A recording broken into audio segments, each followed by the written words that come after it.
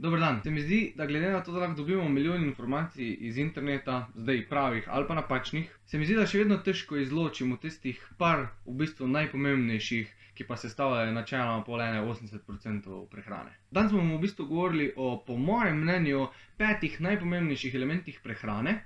Nekaj malega bomo povedali tudi o izgubi telesne mase, pa o pridobivanju telesne mase, zakaj kalorija je kalorija, ampak obenem ni. Na koncu bom pa te 5 elementov razporedil tudi po pomembnosti, pa spet to bo moje mnenje, to niso zdaj nobene smernice. Preden gremo na vlog, bi se rad zahvalil še vsem svojim Patreon podpornikom, ki še vedno skrbite, da se moj kanal pa jaz sam razvijam tudi v smer kot vse, tako da hvala še enkrat.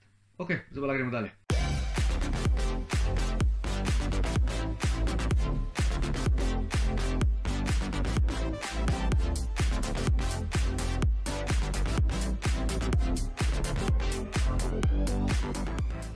Ja, pa prej sem pozabil še disclaimer, in sicer vse, kar bom danes govoril, je močna posplošitev, glede na vse raziskave pa na prakso, kar pač sem jaz videl pa prebral, na splošno populacijo, pa še to bo vmes med vsakim tem posameznikom močno variiralo, zaradi tega, ker smo si vsi različni, plus tega pa hrana oziroma vpliv prehrane močno vpliva različno pač na vsakega posameznika.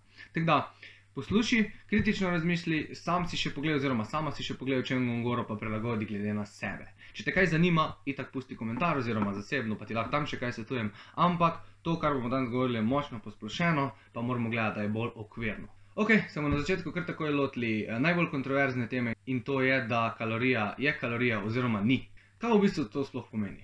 To v bistvu pomeni, da kalorija kot neka fizikalna enota za merjenje energije je vsekakor neizpodbitno po prvem zakonu termodinamike enaka kaloriji. Se pravi, 25 kalorij iz beljakovin je energijsko gledano isto kot 25 kalorij iz maščobe oziroma 25 kalorij iz ogljikovih hidratov.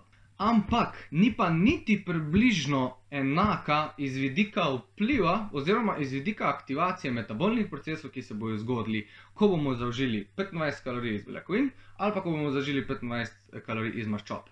Že samo med maščobami, naprimer, maščobe so najboljši primer za to. Če zaužijemo visoko procesirano maščobo, transmaščobo, bo čist drugačen odziv, ko pa če zaužijemo neko omega 6 ali pa omega 3 ali pa nasičeno ali pa večkrat nenasičeno, karkoli. Od vseh teh maščob, ko jih bomo zaužili, če bo vsaka imela vrednost 5 kalorij, bojo imele na telo čisto drugačen metabolni vpliv oziroma se bojo čisto drugačni procesi aktivirali. Predvsem se najbolj razlikuje med katerimikoli maščobami pa med transmaščobami. Tako da, energijsko gledano, iz vidika fizike, iz vidika zakonov termodinamike, kalorija je kalorija kot merska enota. Ampak se pa vsekakor med sabo kalorije razlikujejo.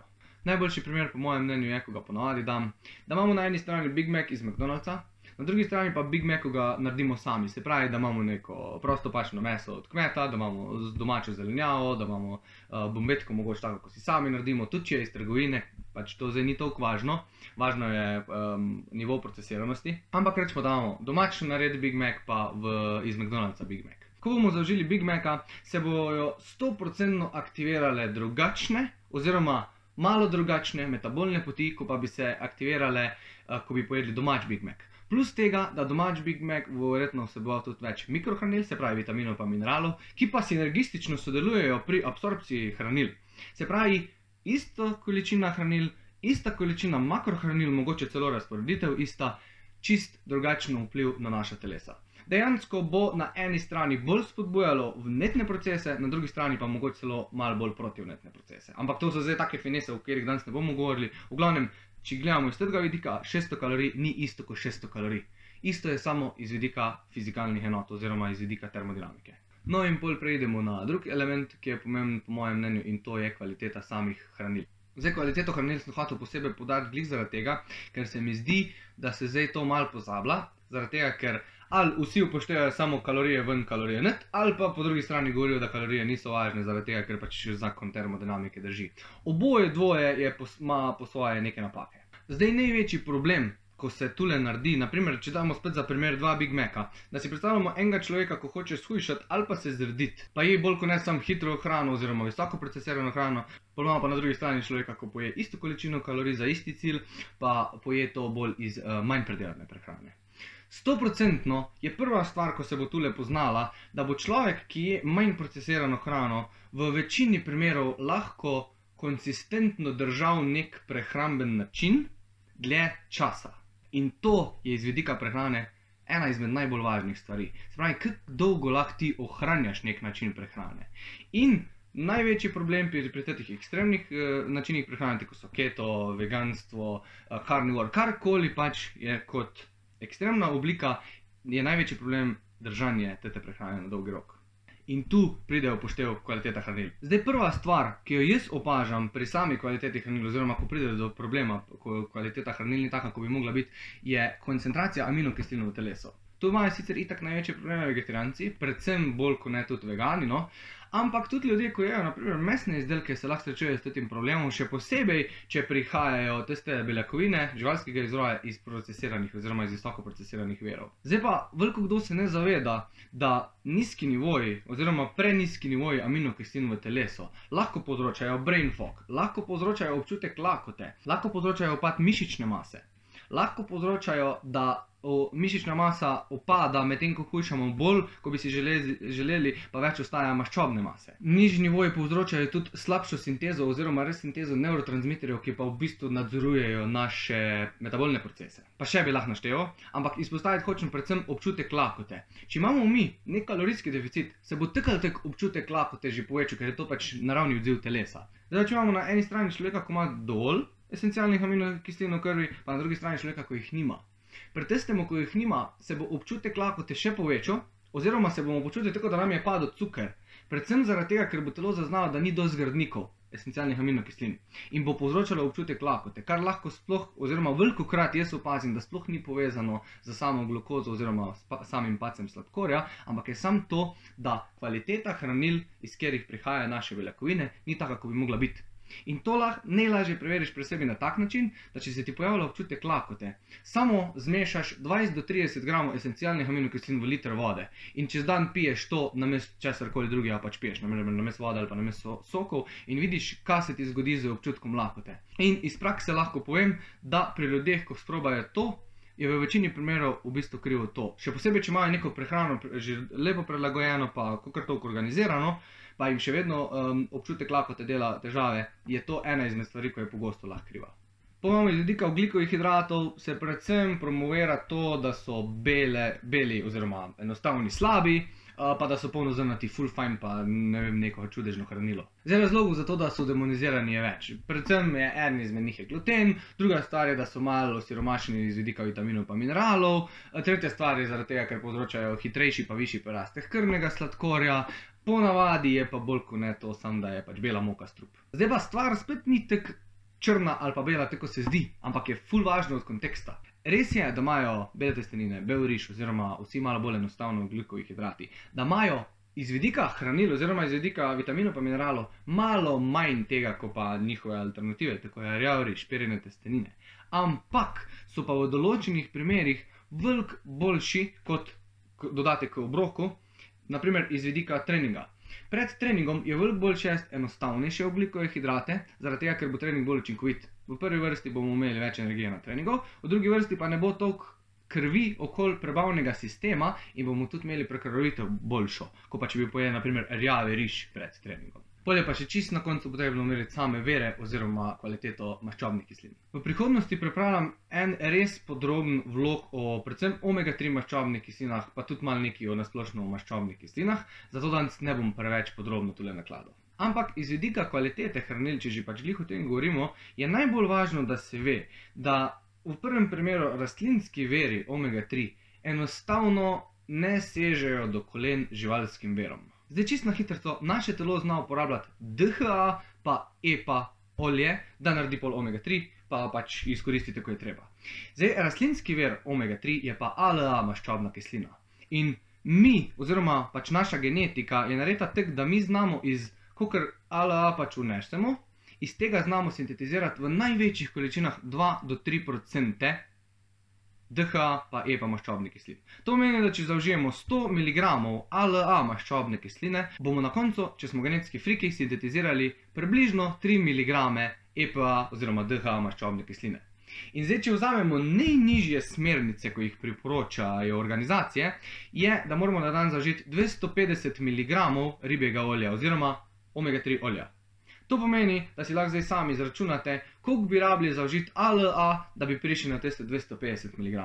Tu lahko vidimo, kako močno se razlikuje kvaliteta hranil iz rastlinske verzije omega pa iz živalske verzije omega. Najbolj važno, po mojem mnenju, je pa itak, da iz vidika maščob vnašamo kar se da malo oziroma skoraj nič transmaščobnih kislin, pa čim manj oziroma spet nič visoko pregretih rastlinskih olj, tako so naprimer repično olje, sončnično olje, koruzno olje, pa kako visoko pregreto kokosovo olje. To je to iz vidika kvalitete hranil. Zdaj bomo šli pa na samo razporeditev makrohranil in zakaj je to sploh pomembno. Ko govorimo o makrohranilih, je čist enostavno. To so ta tri, ko jih vsi poznajo. Se pravi maščobe, beljakovine pa ogljikovi hidrati. Lahko bi še kot makrohranilo upoštevali tudi vlaknine, ampak danes o vlakninah ne bom govoril veliko. Zdaj načeloma, če me kdo vpraša, ker me velikokrat kdo vpraša, katera od teh treh je najpomembnejša, oziroma katera je bolj pomembna od druge, moje mnenje je, da so vse bolj kot ne enako pomembne, ampak malo bi dal prednosti beljakovinam. Ok, to sem zdaj sam zato omenil, zaradi tega, ker velikokrat dobimo vprašanje, katero makrohranilo je najbolj pomembno. Zdaj pa, ko govorimo, kako bi mi ta makrohranila razporedili, glede na to, da bi bilo pač to pol optimalno za naše telesa pa za naš cilj, se pa zadeva fajn zakomplicira. Zaradi tega bom tudi začel pri beljakovinah, ker so načeloma te smernice, ko jih bom zdaj povedal, bi lahko upošteval za skoraj kjerkoli cilj. A ja pa da še kar na hitrico omenim RDA standarde, zaradi tega, ker se veliko kdo, predvsem vegetarijanci pa vegani, hitro upiknejo v to, še posebej, ko se gre za beljakovine. Zaradi tega, ker so RDA standardi so zelo nizko. Zdaj, RDA standard v bistvu pomeni priporočen dnevni vnos hranil za pač nas. In RDA standardi so narejeni za povprečnega človeka, da ohranja življenjske funkcije. To pomeni, da so ti standardi, ko so napisani iz vidika, koliko hranil moramo zaužiti, so narejeni samo toliko, da pač nas ohranjajo pri življenju. To pomeni, da če cel dan ležiš, pa malo nekaj narediš, da pač ostaneš živ. To ne pomeni, da se boš zdaj ful fajn počutil, ampak toliko, da pač ne boš umrl. In pol se veliko kdo upikne te standarde, kako mi rabimo samo 0,7 g beljakovin na kilogram telesne teže. Ja, res je, če boš to jedel, to je minimum, da ne boš umrl. Ampak to je pa tudi vse. Če hočeš ti mišično maso povečati, če hočeš biti malo bolj sposoben kaj potrenirati, če hočeš biti malo bolj aktiven, ti RDA standardi ne bojo glih fajn koristili. Zdaj pri beljakovinah je po moje neko univerzalno pravilo, načeloma za karkoli hočeš narediti, da zaužijemo med 1,7 g na kilogram telesne teže pa 2,2 g na kilogram telesne teže beljakovin. Zdaj vsak si bo te cilj pol sam prilagodil in o tem zdaj ne bom govoril, zaradi tega, ker če bi hotel to narediti, bi lahko samo o tem naredil enourni vlog. Tako da, tudi okvir od 1,7 do 2,2 se mi zdi najbolj pametno upošteva, da se tudi noter neke polsmernice iščejo. Sem pa videl tudi že študije, ko so na manj zgradili mišično maso ali pa na veliko več beljakovinah niso umrli. Sem gledal tudi študijo z 4+ grami na kilogram telesne teže v 6 mesecih, ni se zgodilo nič z ledvicami. Tako da, če si zdrav, tudi tak vnos ni nobene panike. Zdaj pa itak je pa res, da če boš pa ti hotel povečati mišično maso, bo pa vseeno bolj optimalno, če boš ti zvišal vnos beljakovin glede na tvoj cilj, glede na tvoje kile, glede na tvoje preference, glede na to, kako tvoje telo se odzove na njih. Tako da, upoštevajte te smernice sam kot neke smernice in ne kot neko zabito dejstvo, ko mora vsak zdaj tek jesti. Drugo hranilo, ko bi ga jaz omenil, so maščobe. Zdaj, maščobe so ful pomembne. Brez maščob ne bi mogli sintetizirati skoraj nobenega hormona, brez maščob skoraj noben nevrotransmiter ne bi deloval tako deluje, zaradi tega, ker se iz vidika hormonalnih procesov pa iz vidika nevrotransmiterjev pol kombinirajo odzivi telesa glede na metabolne poti, glede na karkoli. Se pravi, maščobe so ful pomembne. In jaz osebno iz prakse vidim, pa tudi iz študij se kaže, da načeloma manj kot 0,8 g na kilogram telesne teže jaz ne bi šel, pa nekaj do 1,2 g na kilogram telesne teže. Tu vmes jaz ponavadi tudi, ko pišem prehranske plane, pa to iščem neke meje, kako pač pol ljudem ugaja.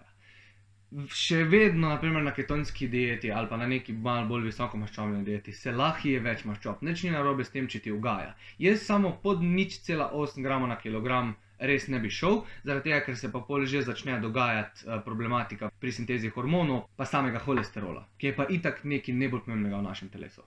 No, in pol imamo še zadnjo makrohranilo, ki je pa cuker, oziroma ogljikovi hidrati, kakršnikoli ogljikovi hidrati. Tu pa ponavadi tek naredim, da če se odločimo, ne vem, da bomo jedli 2,2 g beljakovin na kilogram telesne teže, pa 1 g maščob na kilogram telesne teže, pol dodam toliko ogljikovih hidratov, ko še rabim, da zapolnim kalorijski vnos glede na naš cilj. Zdaj, timing je po mojem mnenju en najpomembnejši element, že sam zaradi tega, ker lahko s timingom pa z pravimi hranili podpremo ne samo naše kalorijske potrebe, ampak tudi določene aktivnosti čez dan oziroma ne vem, sam spanc ali pa karkoli. Spravi, timing hranil lahko naredi kar veliko razliko v prehrani človeka. Zdaj, prvi tak timing je naprimer timing pa vrsta ogljikovih hidratov pred treningom. Če pogledamo iz tega vidika, naprimer, je pred treningom veliko boljše vnašati enostavne ogljikove hidrate, tam neki med 90 pa do 180 minut pred treningom. To bo v bistvu poskrbelo, tako smo prej rekli, za energijo med treningom, za prirastek glukoze v krvi, ki jo v bistvu rabimo med treningom, in pa zaradi tega, ker bojo enostavni ogljikovi hidrati. Ne bo šlo tako veliko krvi v prebavni trakt, zaradi tega, ker se bojo bolj enostavno prebavili in bo več krvi ostalo kot neko sredstvo za napolnjene mišic z hranili. Zdaj, tu so tudi maščobe še kakor toliko pomembne. Jaz vseeno pred treningom dodam nekaj maščob, zaradi tega, da ker so pač enostavni ogljikovi hidrati, cuker sicer naraste, ampak ne bo narastel tako hitro v krvi, kot bi lahko. Se pravi, ne bo prišlo do hipoglikemije vmes med treningom, pa bom tam skupadil, ampak bojo malo pomagali ustaviti prirastek glukoze. Še vseeno pa ne sme biti preveč. Zdaj, eden izmed najboljših pre-workout obrokov, po mojem mnenju, je naprimer toast z peanut butterjem pa bananami ali pa testenine na rdeče z lososom. V bistvu losos bo poskrbel za ful lahko razgradljive beljakovine, sicer bo poskrbel tudi za maščobe, ki bojo pa pol ustavile tisti prirastek glukoze, ki je bil ful hitro drugače iz tistih belih testenin in bo glih pravi. Zdaj pa itak še vseeno vsak sam izbere glede na preferenco.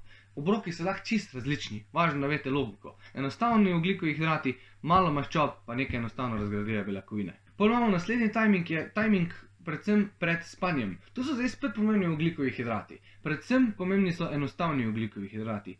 Sicer načeloma, čez dan nočemo konstantnega nihanja oziroma ful visokega nihanja krvnega sladkorja, pred spancem pa v bistvu to bo pomagalo. Zaradi tega, ker večje, ko bo nihanje sladkorja, bolj bomo zaspani, ko nam bo cukor padal v krvi. Zdaj, to je spet ful individualizirano, zaradi tega, ker če si diabetik, to glih ni fajn delati pred spancema, ne? Če si pa nek človek, ko nima problemov z prebavo ogljikovih hidratov, pa lahko to ful koristi. Naprimer, jaz to delam in odkar to delam, je spanc še na malo višjem nivoju, kot je bil pa prej. Veliko lahko naredimo tudi naprimer z pravim izborom beljakovin, oziroma z pravim izborom vera beljakovin, ki vsebujejo tudi veliko triptofana. To je pa naprimer piščanc.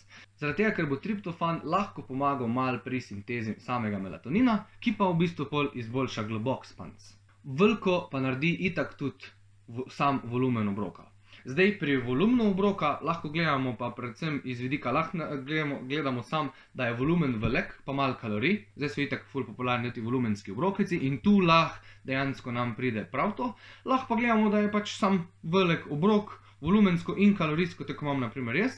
Pač čez dan, če je potrebno, zmanjšaš za 100 kalorij vsak obrok, ko ga imaš prej, ali pa ne vem, zdaj na pamet 100 kalorij, tako da je lahko večerni obrok oziroma pač večerja pred spanjem malo večja in bo iz vidika volumna več krvi potegnil prebavni trakt, kar nas tudi naredi bolj zaspane. In tudi to lahko podpre spanc. Ampak tu je spet dvorezen meč tako povsod, če se bomo pa preveč nažrli zvečer, pač ne boš mogel spati zaradi tega, ker boš imel tako poln želodec, da te bo bolelo. Tako da pač moraš spet iti malo s pametjo v to. V glavnem, volumen obroka pa ogljikovi hidrati, predvsem tudi timing tega, je lahko ful izboljša spanc. Ponovno, naprimer, timing hranil po treningu. Tule moramo kar na začetku takoj izločiti anabolno okno, zaradi tega, ker določeni ljudje še vedno mislijo, da če bojo pa po treningu takoj spili beljakovine, bojo pa zgradili več mišične mase. Prvo kot prvo, če ne boš na dnevni ravni zaužil dovolj beljakovinskega vnosa, ti noben shake po treningu ne bo naredil nobenega čudeža. Drugo kot drugo pa ne boš naredil razlike. Tudi če boš imel dovoljšen vnos, pa tudi če boš zaužil takoj po treningu beljakovine, se pri mišični masi načeloma ne bo poznalo. To se po raziskavah zdaj kolikor to konsistentno kaže. In jaz bi se bolj nagibal na to, da nima nobenega haska. Lahko pa izkoriščamo takoj po treningu vnos ogljikovih hidratov, zaradi tega, ker bo nalaganje glikogena v mišice ful hitrejše. To pa v bistvu ni anabolno okno, ampak se imenuje okno priložnosti. Oziroma, jaz na literaturi zasledil okno priložnosti. To pa je drugače dejansko realna zadeva, ampak sam iz vidika glikogena.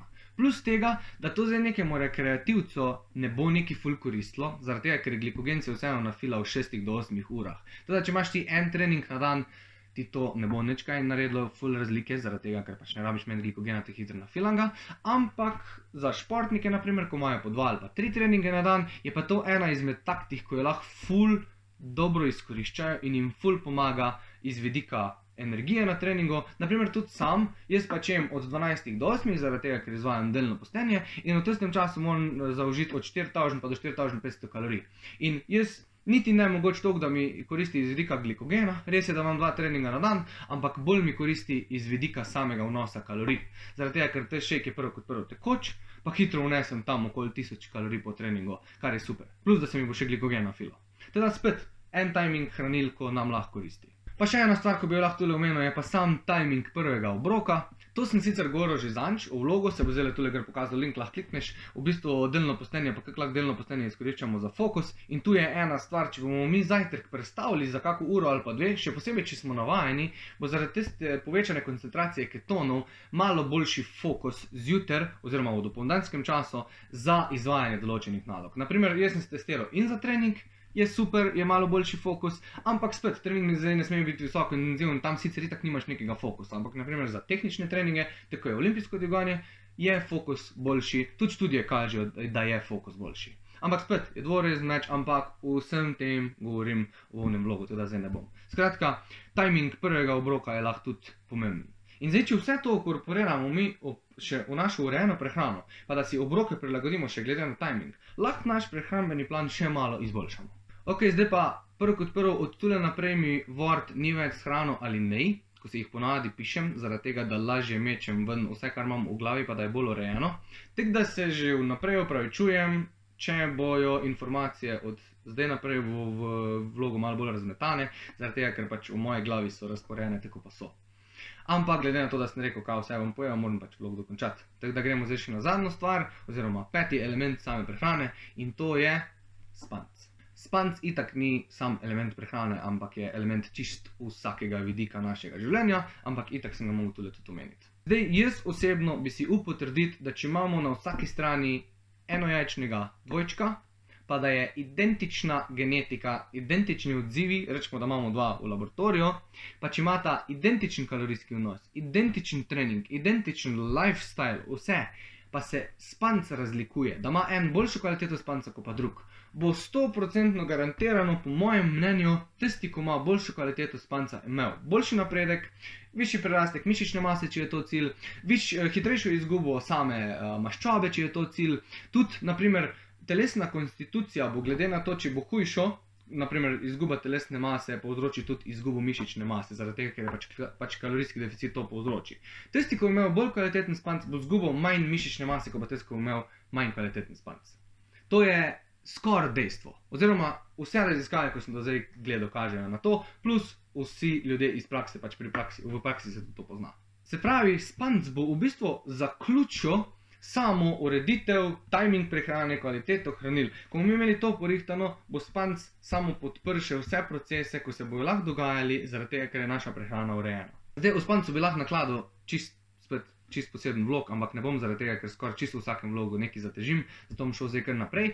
In to je, kako bi jaz razporedil po pomembnosti vseh teh 5 elementov, o katerih smo zdaj govorili. Najpomembnejša stvar, po mojem mnenju, če gremo gledati od začetka do konca, je spanec. Z kvalitetnim spancem se bo vse začelo. Pol bo takoj sledila sama kvaliteta hranil, pa vnos kalorij.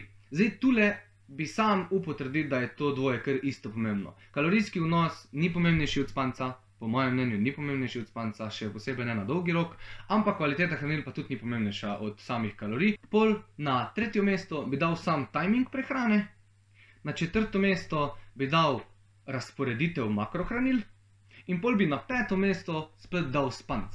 Zaradi tega, ker bo spanec zaključil celo zgodbo na tak način, da bo telo lahko in znalo sintetizirati vse, kar smo vnesli, vsa kvalitetna hranila, vsa makrohranila, ki smo pač imeli razporejena, še posebej, če bo timing tak, da bo še izboljšal absorpcijo oziroma metabolizem samih hranil.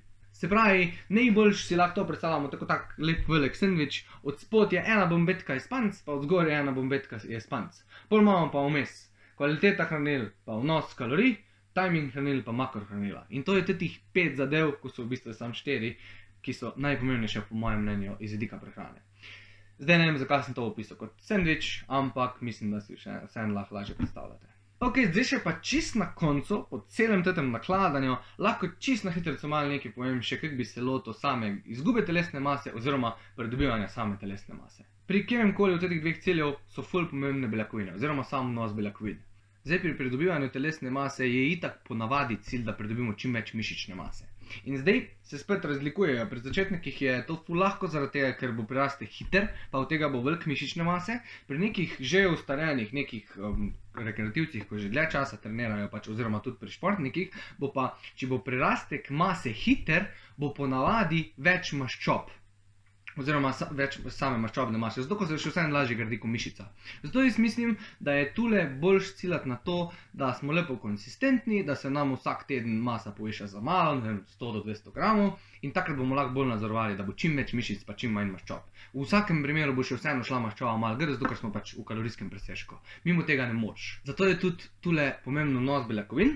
Zdaj, vnos beljakovin sam, ko povečuješ mišično maso, jaz priporočam tam med 2 do 2,6 grama na kilogram telesne teže, tu nekaj vmes, če se giba tvoj vnos, je čisto v redu, pa če pol poskrbiš za stimulus, tako je trening in to je to.